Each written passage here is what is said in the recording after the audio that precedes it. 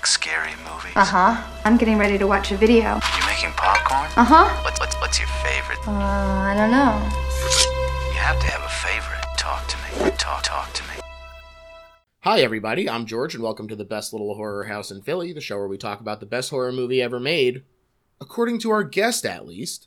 And you might have heard today's guest on Guys with Brian Quinby or bringing back the prank call as an act of civil service while hosting Not Even a Show. Please welcome Chris James. Hey, thanks for having me. I want to be clear though, people probably already said this, but a lot of them have been picked. So this is one of my favorite movies ever, but you don't let people double up. And there's some that are just so fucking good. You must have that a lot where people are like, I want to do this one. It has been coming up more and more as the list has gotten longer. It's been interesting too, seeing like which ones just don't get picked. Like Halloween, still up there. Nightmare on Elm Street, really? Still up there. Yeah. That is kind of interesting because Halloween, the original Halloween was very, very good. It's great. I don't remember Nightmare on Elm. Like I watched that when I was younger only, but I've rewatched Halloween as an adult and it holds up. Definitely. It's a fantastic slasher movie. Yeah, it has definitely been interesting to see sort of what lingers on the shelf and what gets pulled off real quick. But for me, for this week, it's the best horror movie ever made, is what I'll say. And before we get into the movie, why don't we talk a little bit about your history with horror? Is it something that you watched frequently growing up, or something that you still like a lot, or more now and then kind of thing? Well, I did watch it growing up, definitely. I was like, I wasn't hugely into it. I wasn't like buying merch from stuff or anything like that, or, getting dolls from Nightmare on Elm Street or anything. But I definitely watched all those movies and enjoyed them. Always loved a good scare. I am obsessed with movies now. So I watch like every movie that comes out basically, and I watch a movie a day essentially. So I do watch horror. I do like horror. I think people can understand this. I have to be feeling a certain way. So sometimes there are days where I just say, I want to watch, some of the nastiest shit you can imagine, just some of the darkest stuff. So yeah, it's really a vibes thing for me. I did watch the new Evil Dead the other night. I'm trying to think. There's been some great new horror movies. You probably talked about some of them on here, but yeah, like I really loved X and Pearl. Those two I thought were fantastic, and then obviously Barbarian. So I think there's I think that for a while there, and this might be ignorant, but for a while there, I don't know, they were feeling a little bit like it was a tired genre almost, like it was all the same stuff happening over and over, which I guess is the case with a lot of movie genres. But yeah, I think recently there's been some excellent, so I've really gotten kind of back into horror recently. Yeah, I mean, it does go through these waves where it'll be like, all right, there's going to be a glut of slashers, and it can be tiresome if you're not into slashers. But hey, if I wait out a couple years, this is going to fade into the zeitgeist, and something new will pop up, and we have been getting some really great stuff. I've been really enjoying it. I'm curious if you have like a favorite subgenre, because when we were discussing your movie picks, a lot of the ones that came up were fairly grounded. Yeah. I'm curious if that's something that speaks to you versus more supernatural stuff. Yeah, I'm not as big into, like, I'm not a big sci-fi supernatural. I mean, I'll not to say I don't like those types of movies, but I like more realism, definitely. Having said that, I do gravitate towards slashers, definitely, because I like ultraviolence. I'm a fan of ultraviolence. So, like, movies that have very creative kills, kind of, and those, like, those ones where you're like, oh, what? Oh, my God, are you kidding me? I do like that. But, I mean, like the one we're going to talk about today, I like realistic, terrifying, dark kind of movies, and not just in horror. Like, I'll definitely watch some real sort of dark crime thrillers and stuff that are pretty, they don't leave you with a lot of hope, Definitely. And that is a great transition, because the movie we're talking about today is Kim Ji-woon's I Saw the Devil. Many of the most famous Korean crossover hits tend to be sort of baked in revenge as a theme, including Park Chan-wook's entire Vengeance trilogy, all incredible, and Kim's own 2005 banger, A Bittersweet Life, which is one of my favorite Korean movies. Great movie. And part of what makes these movies so appealing to me personally is twofold. First, American gun culture isn't really a thing over there. There are occasionally guns flashed, but by and large, fights tend to be much more up close and personal, blades and bludgeons. They're not doing excessive cutting to try and create excitement because the action itself is exciting and choreographed instead of a guy is standing there shooting. Yes, most definitely. I mean, I don't think that's telling tales out of school to say that tends to be in not just Korean cinema, but a lot of Asian cinema, that there's better fight scenes and there's better choreography happening. And yeah, they don't rely so much on camera tricks. And if you watch a lot of movies like I do, it gets frustrating, the camera tricks, because it starts to like just wash over you, you know. It doesn't even feel like anything's happening because you've seen it so many times before. Yeah, some real, you're right, there is a lot of revenge. They love a revenge movie in Korea. They have some fantastic ones. Yeah, the Vengeance series is so good. Yeah, Lady Vengeance I think is my favorite of those actually. Wow. But yeah, I think along those lines, that is what makes this. I love revenge movies. And I think this, for me, is the best revenge movie that has ever been made. And I really do believe that. I don't think that anyone's ever gotten it so right on a revenge film. Yeah, and I think that is what this movie is getting right, because revenge is dirty work. Mm-hmm. And they're not shy about the violence. That's sort of part and parcel of it. And what also makes the movies so exciting is that they really do take the hits a lot of times. Choi Min-sik, who plays our antagonist Chung Kul, said, I've been beaten up so many times in films, and we don't fake it. We actually have to fight when we shoot to make it real and to save film and time. Even the props that aren't real, like the bats, are plastic. They're still really hard. It still hurts. Yeah, I think about that often, that like if you're willing to do it, that obviously to film things actually happening. I was thinking about it with drunk people in movies the other day, just sort of along the same lines, and that like the only way to make it look truly realistic and truly real is have the person be drunk if they're able to. And I think it used to happen in older cinema a lot, that, you know, maybe before when it was acceptable to be drunk all the time. But yeah, that you're like, oh, this guy's really good at acting drunk, and you like look into him and you realize this guy was like an alcoholic. He was drunk all the time, so he was probably. But yeah, a real fight is obviously, you can do you can do a lot with blocking and things like that, but nothing's gonna ever make up for, or come close to the real thing, actually watching people fight on camera. Yeah, I just want to step in and say that I love Choi Min-sik. Absolutely, for me, he is one of the best actors, period, in the world.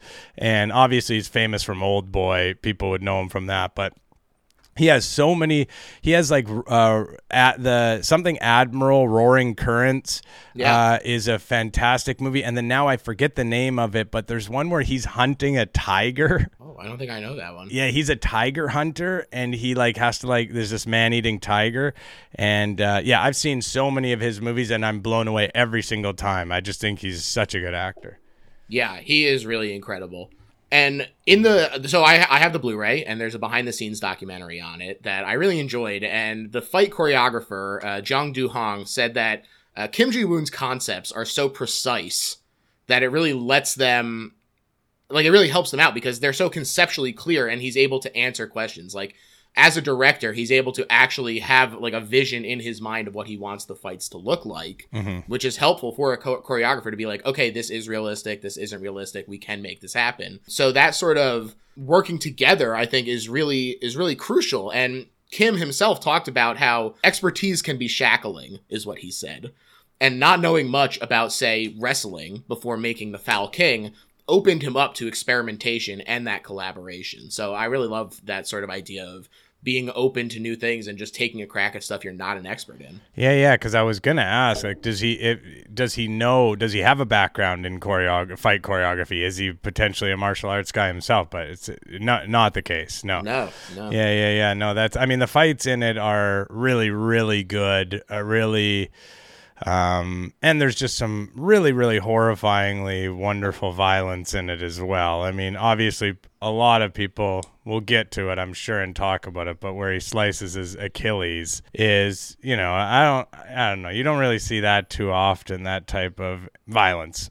Right, especially unflinching like that. Yeah, totally. Our protagonist, Kim Soo-yeon, is played by Lee Byung-hun, reunited with Kim Ji-woon from A Bittersweet Life and The Good, the Bad, the Weird. Each delightful. I'm a big fan of this guy. He's impossibly handsome. It's incredible. He's got that jawline is just incredible on him. Yeah, he really is, and he's really that cool, calm, collected kind of character, you know. Yeah, great action star. Good, the Bad, and the Weird is The Good, the Bad, and the Ugly remake, right? Yeah, it's like taking place in Manchuria, and it's this cool like train heist thing. It's a lot of fun. That is a fun movie for sure. Choi Min-sik, like you said, he is known for Old Boy, but he's also got his start on stage and screen. He had to work his way up, a real actor's actor. Broke out as a film star in 2 cult faves, Number 3 in 97, and The Quiet Family in 98, also directed by Kim Ji-woon. So double reunion for the actors. Wow, that's cool. Maybe I haven't seen that, A Quiet Family. Maybe I'll watch that. It's a fun one. Yeah, I like that one a lot. Min-sik said he does tend to go a little method, and if he became any more immersed in the role, he might have gone to prison. I grabbed this quote from an interview, which I've slightly edited for clarity and concision, but he said, when I first saw the script, I felt this person could only have been born this way, with evil genes. He looked like everyone else, but who he is became incredibly sad to me. However, the victim is sacrificed by this utter psychopath, and having been embroiled in a huge amount of sadness and anger, transforms into a devil that's even worse than the psychopath. I found that idea and process very interesting, almost a reversal of the origin of violence. And these two characters being gridlocked in these extreme acts would be of interest to viewers, and in some way contaminate them in the process. And what lay beyond the acts of violence of the two men was what I really found interesting. It grows to such an extreme that it almost becomes comedic in a sense, and objectively watching it, you can see it's true. It's true. If you haven't seen this movie, it does at a point because, we'll get into it. But he puts a tracker on him, and he's just continually fucking with this guy, and it's so violent and horrifying. But at the same time, you're like, oh god, he's got him again. Like, are you kidding me? Yeah. And he just says, I wanted to take a look at this contamination of violence and violation. We share society being rather overwhelmed with acts of violence, and in the world we live in now, to share the terror and feelings of fear that come with it and get that catharsis. So I thought that was an interesting quote from him. Yeah, very thoughtful. Not surprising. He seems like kind of a thoughtful guy. I mean, listen, that's all beyond. I'm like, I like seeing him do the, you know what I mean? I'm like a classic dumb guy. I'm like, get his ass. He's bad, you know? But I mean, obviously there's more to it. And this movie definitely makes you feel differently than just a standard revenge movie. It doesn't like, even a dumb guy like me who's just like, get him, you know, it's forcing you to be like, oh geez, like this is, like he said, the person becoming worse than, you know, like it really does bring that to you, like, okay, is there something wrong with this? Is this guy worse than that guy? And it really sort of forces you to look inward as far as how violence works in this world. And so I definitely, even for a dumb guy, this seems to have some meaningful messaging to it. Yeah, I like what Lee Byung-hun said in an interview a few years after the movie. He said, I think this is a movie that shows how a person loses a sense of who they are after losing the one they loved. It seemed like the unexplainable emotions that my character felt could be worth being questioned by others, and that's why the scenario was appealing to me. Any other film that's based on revenge gives a sense of satisfaction, but this movie gives viewers the feeling that they're getting lost in a maze as the story develops. The audience will wonder what one gets out of revenge after looking at my character. Yeah, totally. So he said the thing I was saying, but in like a smart way. Yeah, he agreed with you. He agreed with me and then made it smart. I appreciate that. Thank you, sir. After the premiere, he said, I felt a bit burdened after the screening because I started to wonder how the audience would take it, and I remembered the dark and serious atmosphere from the set. I was in the waiting room with actor Choi Min-sik and director Kim after the screening, and we didn't say a word to each other. Actually, Choi Min-sik said one thing to me. It was, hey, got a light? He's my big smoker. That's funny. So the movie did come out, so it got a restricted screening rating, not once but twice, which they thought was a joke at first. Restricted films are considered, quote, a highly bad influence to universal human dignity, social value, good customs, or rational emotion. Yeah, I mean, listen, I'm not for censorship or anything, but if that's what if that's what they're going off of, then I would say this would be a movie that would, I mean, it is really extreme. It rides the line. It rides the line. Definitely. This did prevent any release in theaters or home video until they cut a minute and a half out of it, basically.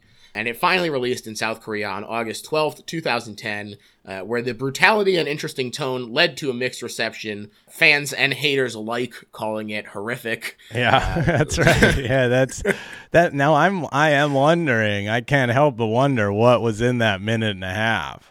Yeah. That they cut out, because the movie's so fucked, and it's like, what was in there that they're like, that was so bad that they're like, Right. This is too bad to even show, that I would love to actually, I wonder if there's any way to find out what those, or if those deleted scenes exist, or if they ever did get released, There are some deleted scenes on the Blu-ray.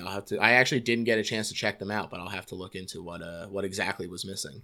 Yeah, I wonder if they were even allowed to put it on the DVD. I would love to look into that, or on the Blu-ray, to see if those exist, those minute and a half. Definitely.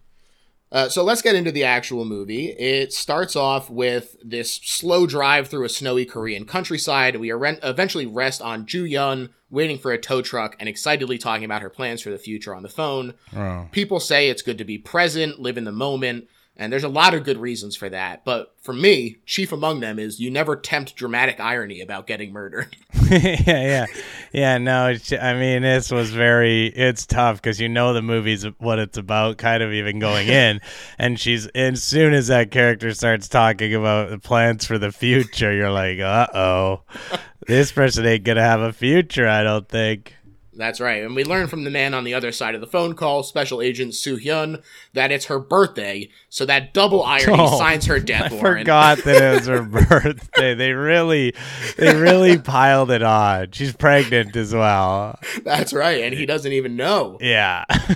I love this little character moment early on where Soo-hyun sneaks away to sing to her, and then somebody walks in and he covers it up like he wasn't doing that. Yeah. Like he's got to be that hard. He's like a special agent. Like he would be like a CIA guy. Right. Yeah. Right. Back at the car, Choi Min-sik's Jang Chung-kul approaches and offers to fix the tire, but she declines. And he does this amazing, creepy, delayed smile at her while he considers what to do. Oh, man. God. And yeah, it's like he just immediately, you are fucking creeped out by this guy. Like he just does such an incredible, that's what I recall too, is with it takes moments for you to be like, your hair is standing up on fucking end from this guy. Like he just embodied a horrible, horrible serial killer so well. Yeah, and he suddenly shatters the window, he starts bludgeoning her, and then he takes a moment to soak it in and look down at her face, and you're just like, this dude is so fucked. Yeah. This guy is you're so like, I hate up. This guy. I hope somebody gets serious revenge on him. Yeah, this is very effective. Mm-hmm. He drags the body away. We get this great title card of the wide shot of her vehicle torn open with the text in the negative space. Really great stuff. Yeah, really, really good. Yeah. Then you get this impactful cut to Ju-yeon in the body. We think she's already dead until her eyes fly open and you realize, oh, it's just getting started. Yeah, that's kind of the that's where it sort of sets the tone for the movie. Like, okay, a normal movie, this scene would be over now, but we're gonna show you even more violence. It's really in revenge movies, you want the victim initially early on to be very innocent and very, if you want to really create anger towards this, and I think they do it really well. Like you said, birthday, looking forward to life, pregnant, and the best one ever in the history of revenge movies, though, is Once Upon a Time in America. But the first scene, he just murders a child.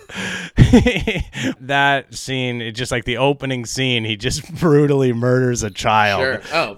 Yeah. Assault on Precinct 13, similar thing, where it's like the ice cream truck. They just shoot yeah. that kid who gets the ice cream cone. Yeah, that's a really effective way. You don't see it in film too often, and definitely not anymore. You don't see children being murdered, but it is, which I guess is good. I guess it's a power move for sure. But yeah, it definitely is effective and great. If you really want the audience to hate somebody and want them to suffer serious revenge, just have them murder a child. So Jang chains her up. Ju Yun begs for her life. This is where she reveals that she's pregnant, and it means nothing to Jang as he stabs down and begins to butcher her. The engagement ring rolls away, and he looks for it, but doesn't see it in this nearby grate, and he just kind of shrugs it off. Because that's back at his place, right? Right. Yes. Because that's important. Exactly. And there's an amazing shot, too, where it's like in the middle of all this butchery and everything, for them to take a moment to have this interesting shot of the drain outlet suddenly becoming red with blood, like water flowing out into the river. Yeah. It's just like a really great direction. Just really incredible. This little boy wandering around finds her ear in a field, which to me felt very Blue Velvet, especially since this is the discovery that upends Soo-Yun's life and sends him down the rabbit hole. Yeah. And this becomes a full search party, obviously. Ju-Yun was the police chief's daughter, in addition to newly being Soo-Hyun's fiance, so Jang truly fucked up. He picked the wrong person. He made an error in that there's two different people with a lot of the power of the state to come down on him, but that doesn't end up being his issue. That's true. Just to be clear, he not to spoil it later on, but he's hoping for prison. That is true. Yeah. When they find the head is so tense. I love this scene, just waiting for it to float up, and it's the head, and they know it's the head, and so they're reluctant. Just really captures that feeling of not wanting it to be true. It does become a little comical again when the head spills out of the box in front of the press. They do. They add that. I like that too. There's silly little fun moments in the midst of this horrifying chain of events. I find that they do that very effectively in Korean cinema as well, is like humor in a place where it doesn't feel appropriate, but it does add something to it, and is very I enjoy that aspect of Korean cinema. Lets off a little of the pressure valve, like we're stressed for sure, but also we're here to have a good time. Our protagonist is freaking out. I also really like that they cut the music to let you actually absorb his emoting rather than just have it tell you what to feel, which is great. He swears at the funeral to make the killer pay for Ju Yun's pain, and he says he's going to take 2 weeks off for bereavement. More like revengement. Yeah, exactly. Bereavement. Yeah, right. We know what you're up to, buddy. He gets this little capsule with a mic and GPS snuck out from a tech guy at his secret agency office, and he gets to work on narrowing the 4 suspects down. First guy, Soo-Hyun, breaks in, shuts off the power to his porn just as he nuts. Funny and gross touch that in the searching for the cause, this guy just like wipes his hands on the seat cushion. It's real nasty. And this is when you get to see him just do some classic police brutality as well, where he's just like, he has nothing. It's just he doesn't have any evidence that these people, they're just suspects or whatever. Right. And he just goes in and beats them up. I mean, they are all terrible. Like, they're all people who have, I think this guy is a pedophile, right? Is that right? Yeah. So I think that they're all like, really, but yeah, he's not following. You sort of see right away, this guy does not much care about the rules in this instance. He's not interested. He's a loose cannon. Yeah. He's going to do whatever it takes to find this person. That's right. And it starts off with slapping the fuck out of this guy with the plug, which looks terrible. That looks really fucking painful. Yeah. There's another really funny moment in the interrogation that follows, though, where this guy that he's questioning isn't sure how to answer the question. You really don't know. And so he's like sobbing, and he nods and then shakes his head and then goes back to nodding. Yeah, he sort of phrases it in a confusing way. Cover all your bases. He bashes in this guy's dick with a wrench, though, who confesses to some cold cases, but not the crime at the beginning. So on to the next suspect. I just want to say that's a good detail as well, because you're supposed to like the protagonist. And so I think they throw in stuff like, like he confesses to some other crime. So you're like, okay, I don't feel bad for this person who was just beaten up and who isn't actually the suspect, because they're guilty of this other stuff. So they deserved it, Right. Soo-Hyun tracks down the second suspect in the street. He knocks him off his motorcycle with a car, then kicks the hell out of him. Apparently, this was one of the more difficult scenes to put together between the way it was shot, the stunt off the motorcycle, and the action. And it was really funny in the behind-the-scenes documentary because they stitch together a bunch of unused attempts. And Oh, it's really? Just this poor dude getting kicked in the face over and over again. I don't think he does it. I don't think it even happens in this movie. But one of my favorite fighting things in Korean movies is the double drop kick that they do. Oh. They do it in Memories of Murder. Definitely, he That's does it to a right. guy. He does it to a guy on the hill. But where Yes. they just jump up and it's like they're sitting in the air, So they just jump It's up and kick incredible. both of their feet forward. But they're like, yeah, it's the only place I ever see it. But I've seen it like 10 times in Korean movies. Yeah, Song Kang-ho, the dropkick king. Yes. Oh yeah. He's done it a lot. He's from what's it called? Parasite is probably what most people know. Yeah. There's another great. Oh, we don't see the interrogation, but suddenly Soo-hyun is back at his wall, tearing down the mugshot, so we know it was a failure. Yeah. And there's another great sort of like silent character moment where he tries to go to sleep, but he's so consumed by this revenge that after a moment he sits up, debates internally what to do, and then gets up and just heads back to the wall for the next suspect. Revenge will wait for nobody. Yeah. I don't have time. He's only got 2 weeks. And well, who should be the third suspect? Younger and with more hair, but it's Jang. Yeah. And then so we know this is your guy. And while Soo-hyun works, a woman waiting at a bus stop late at night watches Jang's van roll up slowly. He tells her the buses have stopped running, and she refuses to get in at first, but it's awful dark and cold, and he's persistent. So she gets in, and, this is a classic trust your instincts situation. Ma'am, because don't get in the car. Yeah, the insistence is, but I think there is a weird thing in the world where people just don't want to be impolite, and that where you're wondering, like, of course this seems like, but there is a weird thing where people, if you're insistent enough or whatever, that somebody will go against their instincts, and it feels like that kind of moment here where he just. But yeah, and of course we know that he's a brutal murderer and we've seen him do that, but he also just looks terrifyingly creepy, and he looks like a serial killer, and he's driving down this remote thing, just like picking, like just everything about it would get your defenses up, I think, personally. For sure. And he pulls out a metal pipe, he bashes her with it before taking her back to his place and using a damn guillotine on her. Yeah. That's, this guy, that he's been at this a while when he's built a damn guillotine. He's built a damn guillotine, and he'd tell you what, it ain't for the billionaires. It's the 99% always struggling at the hands of his guillotine. Totally, yeah. There is an interesting moment here where Jang plays some like melancholy guitar after. Wonder what's he thinking? What's going on in that head? Yeah, he probably could write some pretty good songs. He's seen and experienced a lot. I mean, I guess Charles Manson's songs weren't that good. Some of them were okay, not to be, but yeah, I guess it doesn't necessarily. Lyrically, though, you think like he could bring some darkness that you really haven't seen in music.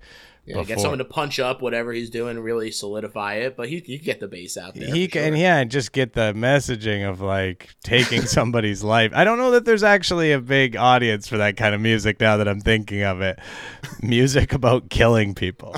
There's this movie Strangler versus Strangler, and it basically the plot line is like this dude starts strangling women, and someone is like, "Oh, that's cool. I'm gonna write a song about it from his perspective," and then everyone's like, "Well, this musician is obviously the strangler, right?" yeah, wait a second, man. You're like, this is not. We haven't caught the guy yet. So pretty fun movie. I would definitely recommend it for people. But so there's at least two killer songs out there. Yeah. But in his investigation, Soo-hyun goes to meet with the rest of Jang's family, Kyung-chul's parents, and his abandoned son, under the pretense of being an insurance agent. And Mama Jang is shocked by the mugshot photo, a stark contrast from the photo that she shows us, which is like a fun beach shot. He's having a good time out there. Yeah, it's that classic, what has become of my son? Who is this person I'm looking at? He was my sweet little baby boy, Yeah. And this is important as well in the movie to see that, hey, they don't know him as this monster at all. They have no concept of what he has become. They still think of him in this, nice way. Sure. My son wears aviators and cool shorts and hangs out at the beach. Yeah, he's get a little bit of vitamin. I mean, this guy's just looking for some beach time, like all of us, looking to relax. I mean, mind you, who knows what he was doing at the beach. True. Scoping out. Kyung-chul's son points Soo-hyun in the right direction, and the house is immediately fucked up. He also finds a trophy case filing cabinet full of shoes, bras, and handbags. And then as he continues deeper, the engagement ring, which confirms that this is the guy. So that's how he knows. This is, I mean, there's no other explanation for it. This guy's a suspect. The ring is there. Has to be the guy. Right. And it is kind of interesting to me that this is only 43 minutes into the movie. Korean movies, in my experience, tend to subvert the conventional A to B path of an American revenge movie, because that tends to be, we're searching for the killer the whole movie until the climax where we fight and he's dead. Yeah. But here, we found him quickly. And it's not this red hot anger, it's icy cold. And so now, having found him, instead of just killing him, this is where the plot starts to really unfold. And Old Boy does something very similar. Yeah, totally. And it's not, and just, it is like a 2 hour and 20 minute movie. So it is fairly long as well. So it's not even close to halfway through them. It's like a third of the way through the movie. Right. And yeah, it definitely has that, because I knew it was a revenge movie in the sense, I had that basic, but yeah, I did have that feeling when okay, so what now? Like, he's going to kill the guy, right? I mean, then what else do we have to look forward to here? Meanwhile, Jang is driving a bunch of young women home from school. There's a really great uncomfortable moment where he's like studying them in the rearview mirror, choosing which one is going to be his victim. And then the camera pans down to reveal a little tracking device adhered to the van. And because he has like a job, like driving school kids, right? Right. Yeah, right. like he's driving them, and he has like a van or whatever, like with a bunch of different seats in the back. And so he's like that's actually his job, driving school kids, right? Yep. Whew. Yeah. There's a great transition to night with the little set of lights on the rearview mirror clicking on, and unfortunately one of the girls fell asleep in the back, so he takes her back, digs a shallow grave, and he's about to rape her in it when someone says his name. Mm-hmm. He grabs his scythe and goes to investigate, and he sees Soo-hyun roll up, casual as you like, straight ahead. And I love this initial confrontation. Jang is like testing the waters with some brashness. Soo-hyun just like soaks it in. He's like, oh, it's really happening. Revenge starts now. It's like a Western shootout. Like, yeah, that's in the garden? Yes, right. That greenhouse. The greenhouse area, yeah, okay, yeah. Jang runs at him with the blade, but he's stopped with some pretty serious ease. The fight choreographer did discuss this as well, not only having Jang use a variety of weapons throughout the movie to diverge from the conventional killers that are defined by what they use, but also the difficulty of keeping it interesting visually when one combatant is so much more trained as skilled, as seen by the emphasis on joints and wrists in the like self-defense moves that Soo-hyun is using. Yeah, yeah, he's clearly, could easily kill him. And right. So, yeah, there is that. Yeah, it's hard for it to remain interesting. That is, I never thought of that, but yeah, that is smart. Just have him use a bunch of different fucking weapons. The girl in the grave, legs now untied, has crawled out. She makes a break for it mid-fight. Good for her. Yeah. I also love that they do like follow up on it. They're like, look, there she is. She's getting away. Don't need to stick around, really. Yeah, just get out of there. Because, I mean, seemingly this guy is coming to help her, but then he just starts sort of fucking the other guy up, and it's kind of like, right. Okay, maybe this is unrelated to me. And she's right. I mean, it's somewhat, but it's, he's there for a different reason. So she's right to just get up and get out of there herself, for sure. Yeah, you guys handle that. I'm out of here. Yeah, you guys clearly got something going on here that I don't really want to be involved in. Right, not my business. Jang is suffocated to the point of passing out, then gets his head beat with a nearby rock.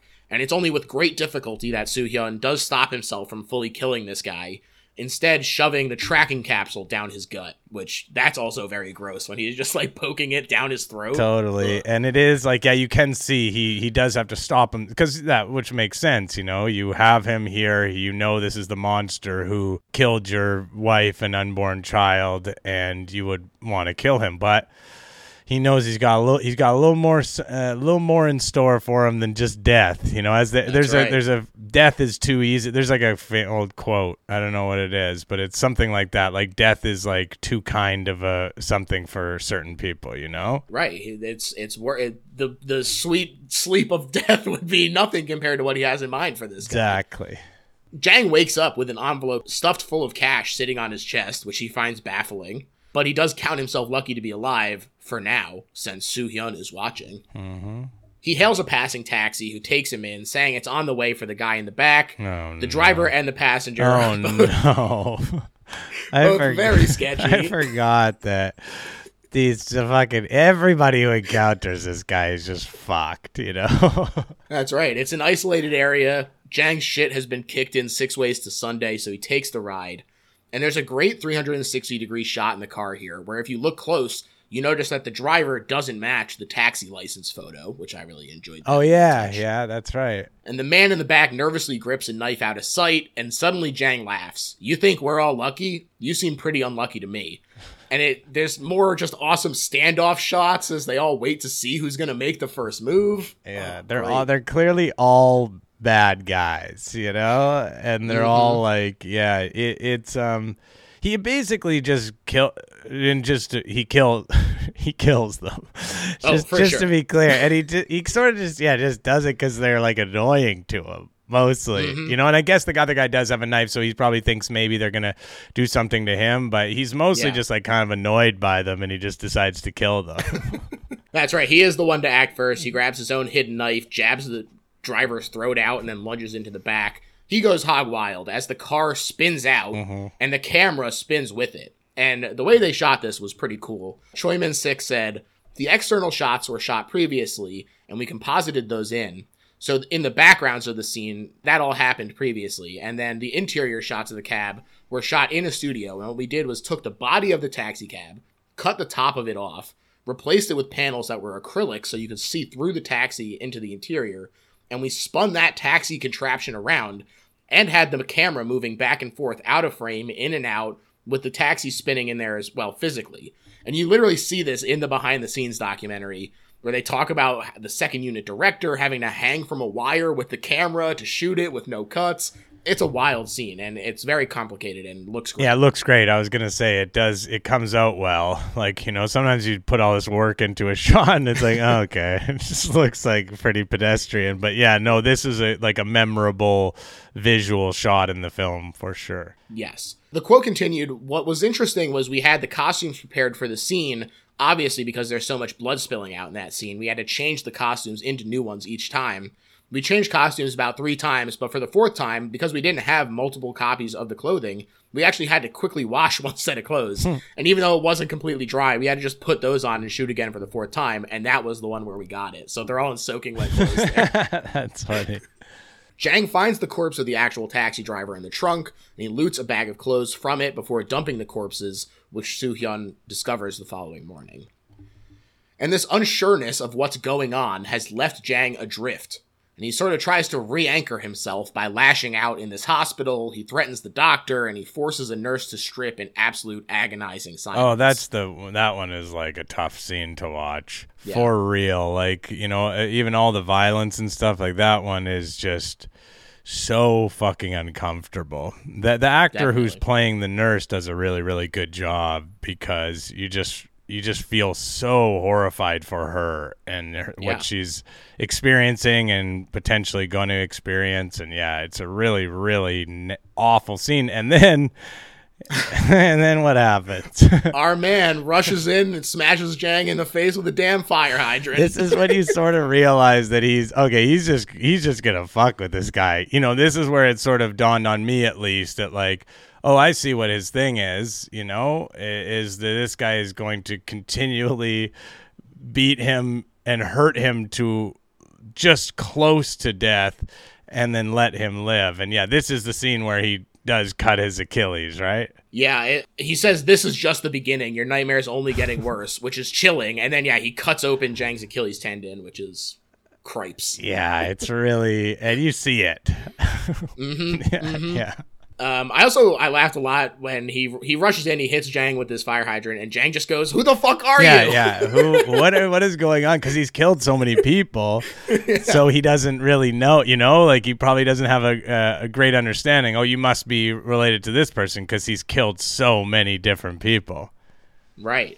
And Jang is talking to himself in the car afterward while Soo-hyun eavesdrops with the faintest of smiles. The lighting of Jang is red and frenetic while Soo-hyun is cool and blue. It just is it's all coming together. Mm-hmm.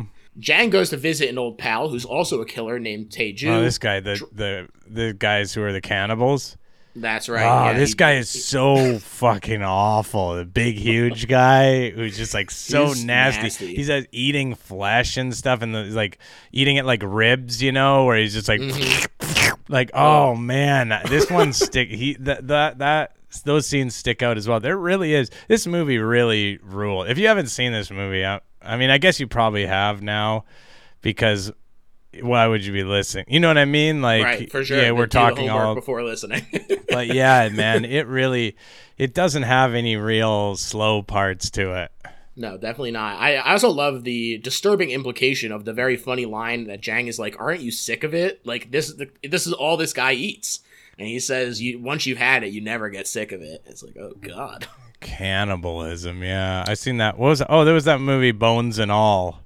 Did you watch that? Right. Did you watch? Timothy Chalamet. Yeah. I actually didn't get around to that one yet. I heard some mixed things, but it did sound interesting to me. I liked it. It's not what it seems like it's gonna be. Like, it's much more. It's like comic bookish. You know what I mean? Like, it's not like I thought it was gonna be this dark, like romantic like thing, you know, but between cannibals. But it really has like a comic book feel. Like, it feels like a weird. Like, I would liken it to John Wick in the sense that it feels like it has this like weird world where like cannibalism is just acceptable. Do you know what I mean? Like, it's like a different reality than what we live in. It's kind of cool. Yeah. Sounds interesting.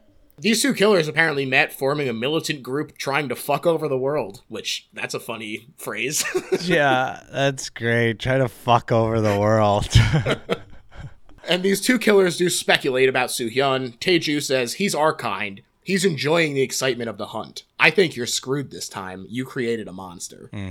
Yeah, he's sort of right. He is. He nails it, definitely. I mean, this guy seems pretty smart, honestly, because he's like he's the one who tells him that it's a relative, probably, right? Yeah. Yeah, this guy's pretty smart and insightful. This cannibal murderer. I guess he's been getting away with it for long enough. He knows all the tricks. Yeah, it's true. He lives in. Oh, I was gonna say he lives in a nice place, but it's just some people they killed. That's right. Yeah, that's right. It's some. They literally have the people. The real homeowners are like down in the fridges, that they've cut up and eaten. That's right. And he does go to do a little meal prep. He looks at these leftovers. Who hasn't been like, I ate all the best parts already? Oh yeah, we've all been there before. Like, I guess I'll make a stew or something. Yeah. He's interrupted by Soo-hyun though, and Jang wakes up in the other room, almost sensing his presence. He grabs a hunting rifle off the wall and chases Soo-hyun out of the kitchen, but the chase is still on, so he sneaks back into the house.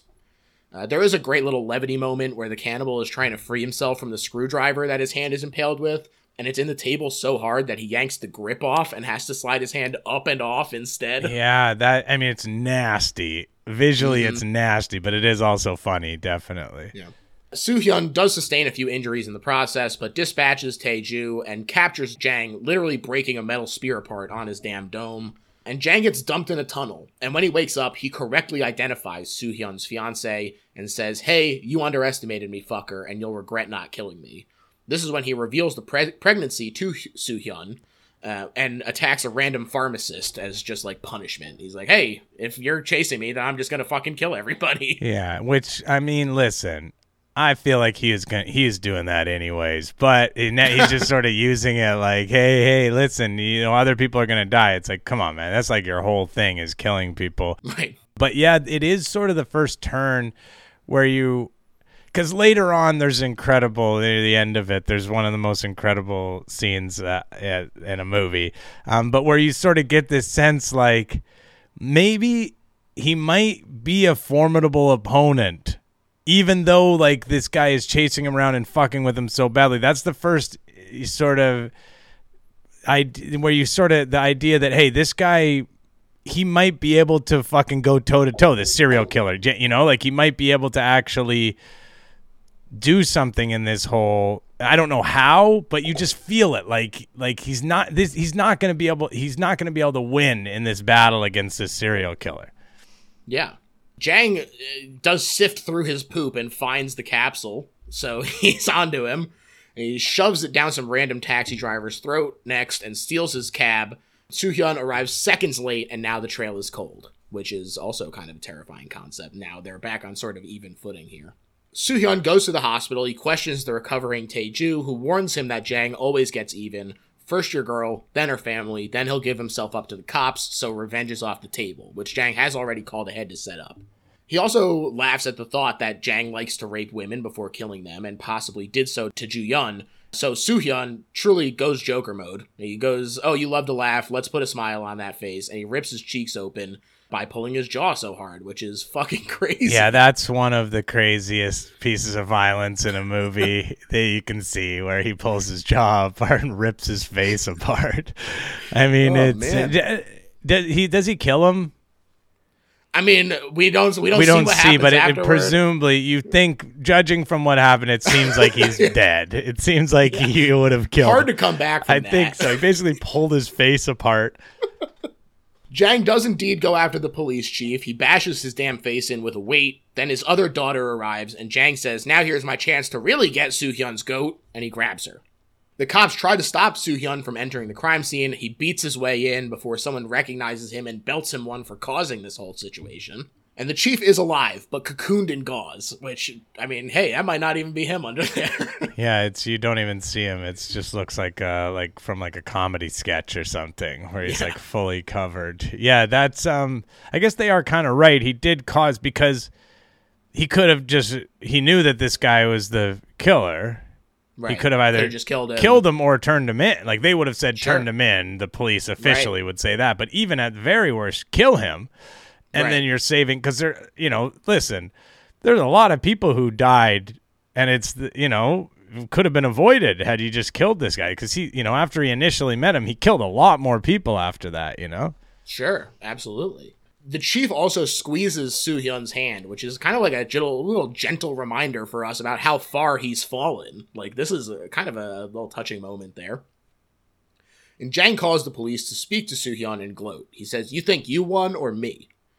And as promised, he gives himself up. Very dramatic fashion, I might add, out in the middle of this crosswalk here. Yeah, and that is I mentioned it earlier. Yeah, like, it is, I guess on one side it's like but it's sort of is like, I'm going to go to jail. Like, it's sort of showing I'm terrified of what's going to continue to happen. But I guess it's also framed up more as, I'm not going to give you what you want. You are not going to get what you want from me. And that is a big theme. And like later on in the movie, the same thing. The thing you think you're going to get, you're not going to get it from me. I don't, I don't have it to offer you. But our man's got a few tricks up his sleeve as well. That's right. He breaks this car door off so that he can grab Jang and abscond with him in motion. Very slick. Yeah, with the cops. Like, he's like, the cops are all around. Like, he's doing it. But of course, these are just regular cops, whereas he's like this, special agent or whatever. So he's working at a higher level. The behind-the-scenes documentary did the same stitching together several failed attempts of Choi trying to jump into the moving car. She's like, why are you doing this to these guys? But there's a great shot of the highway here, which also feels very Lost Highway. So turn the David Lynch referenceometer to 2 as it conjures up the feeling of being out of control and lost, but having to keep moving forward. And they do get out. Soo-hyun says, you're right, I made a mistake underestimating you, and it won't happen again. And then he starts the torture. Jang immediately begs for death, though. He earlier says that cowardice comes from imagination. Mm-hmm. And so try not to imagine. Oh, no, that's an Old Boy. Sorry. Yeah. I watched that recently. I was going to say, I think that's a different film. That is Old Boy. Well, it still applies. Cowardice comes from imagination. And he can dish it, but not take it here, which I guess is part of, as a torturer himself, he's like, well, I know how this is going to go. But Soo-hyun stops his talking with a screwdriver in the cheek, which is also quite nasty.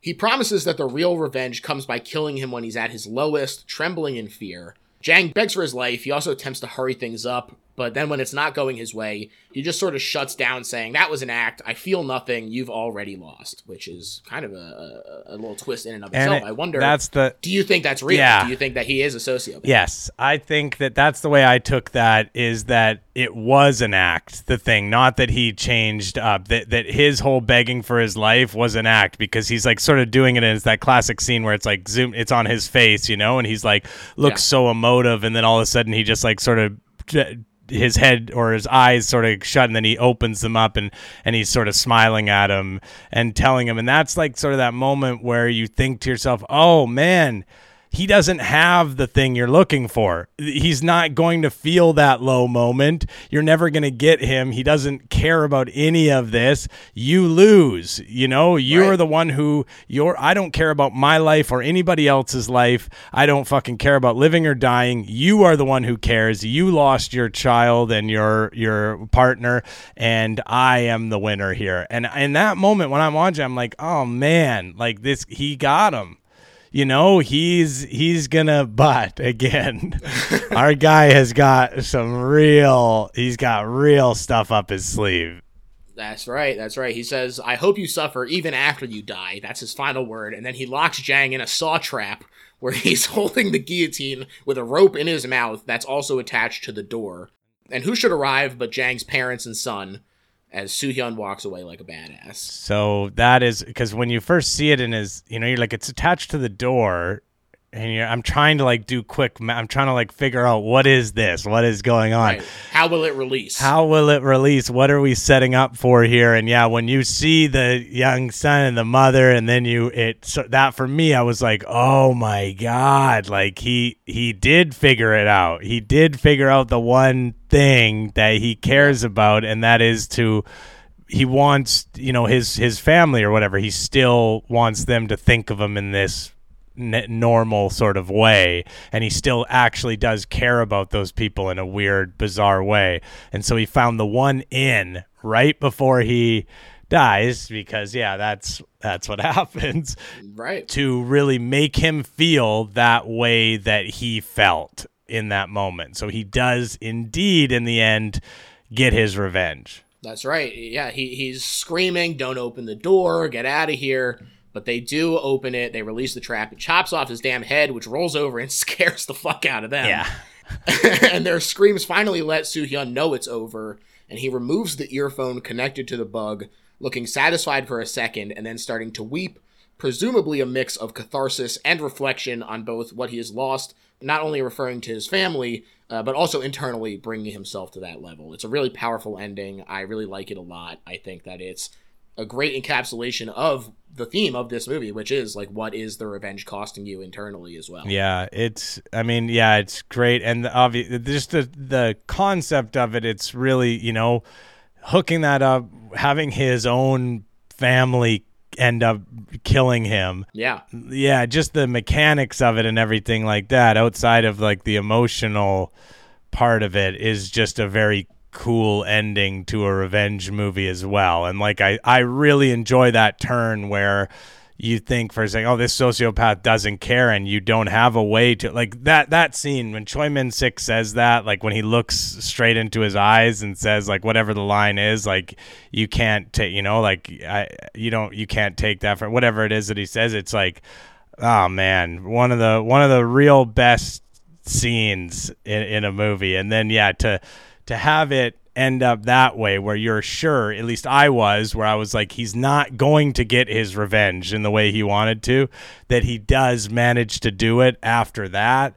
It was a real turn for me. And it's the reason why it's one of my favorite movies ever, and why it's one of the few movies that I will go back and watch over again. I don't rewatch a lot of movies, but this movie I've seen 4 or 5 times probably.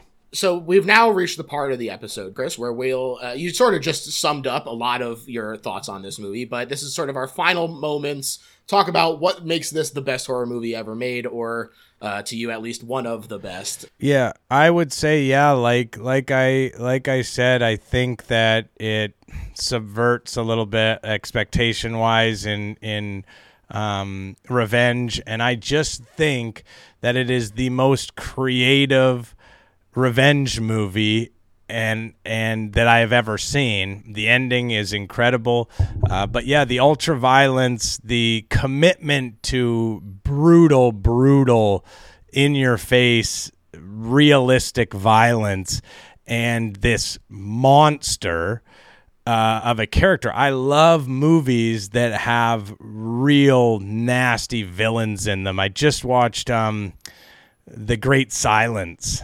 It's a spaghetti western, Italian spaghetti western, but it's what's the guy's name who worked he worked with Werner Herzog all the time. The really terrible Klaus Kinski plays the bad guy in that movie, and oh man, if you want to see the nastiest villain in a movie, but I just love really horrifyingly nasty characters in movies and realistic ones, and I think this is like such a realistic monster that you probably won't, but you could actually encounter in your life, in those instances of just, him being in a car with somebody or picking them up or whatever. The realism of it, coupled with how good of an actor he is and how well he embodies that role, I think like elevates this movie into being one of the, I think best revenge movies and one of the best, most horrifying movies ever made. Absolutely. To me, this is the best horror movie ever made because it is such an interesting take on a revenge movie that does function. It does fulfill the function of like, yeah, I want to see a bad guy get his comeuppance, and and it delivers on that in spades.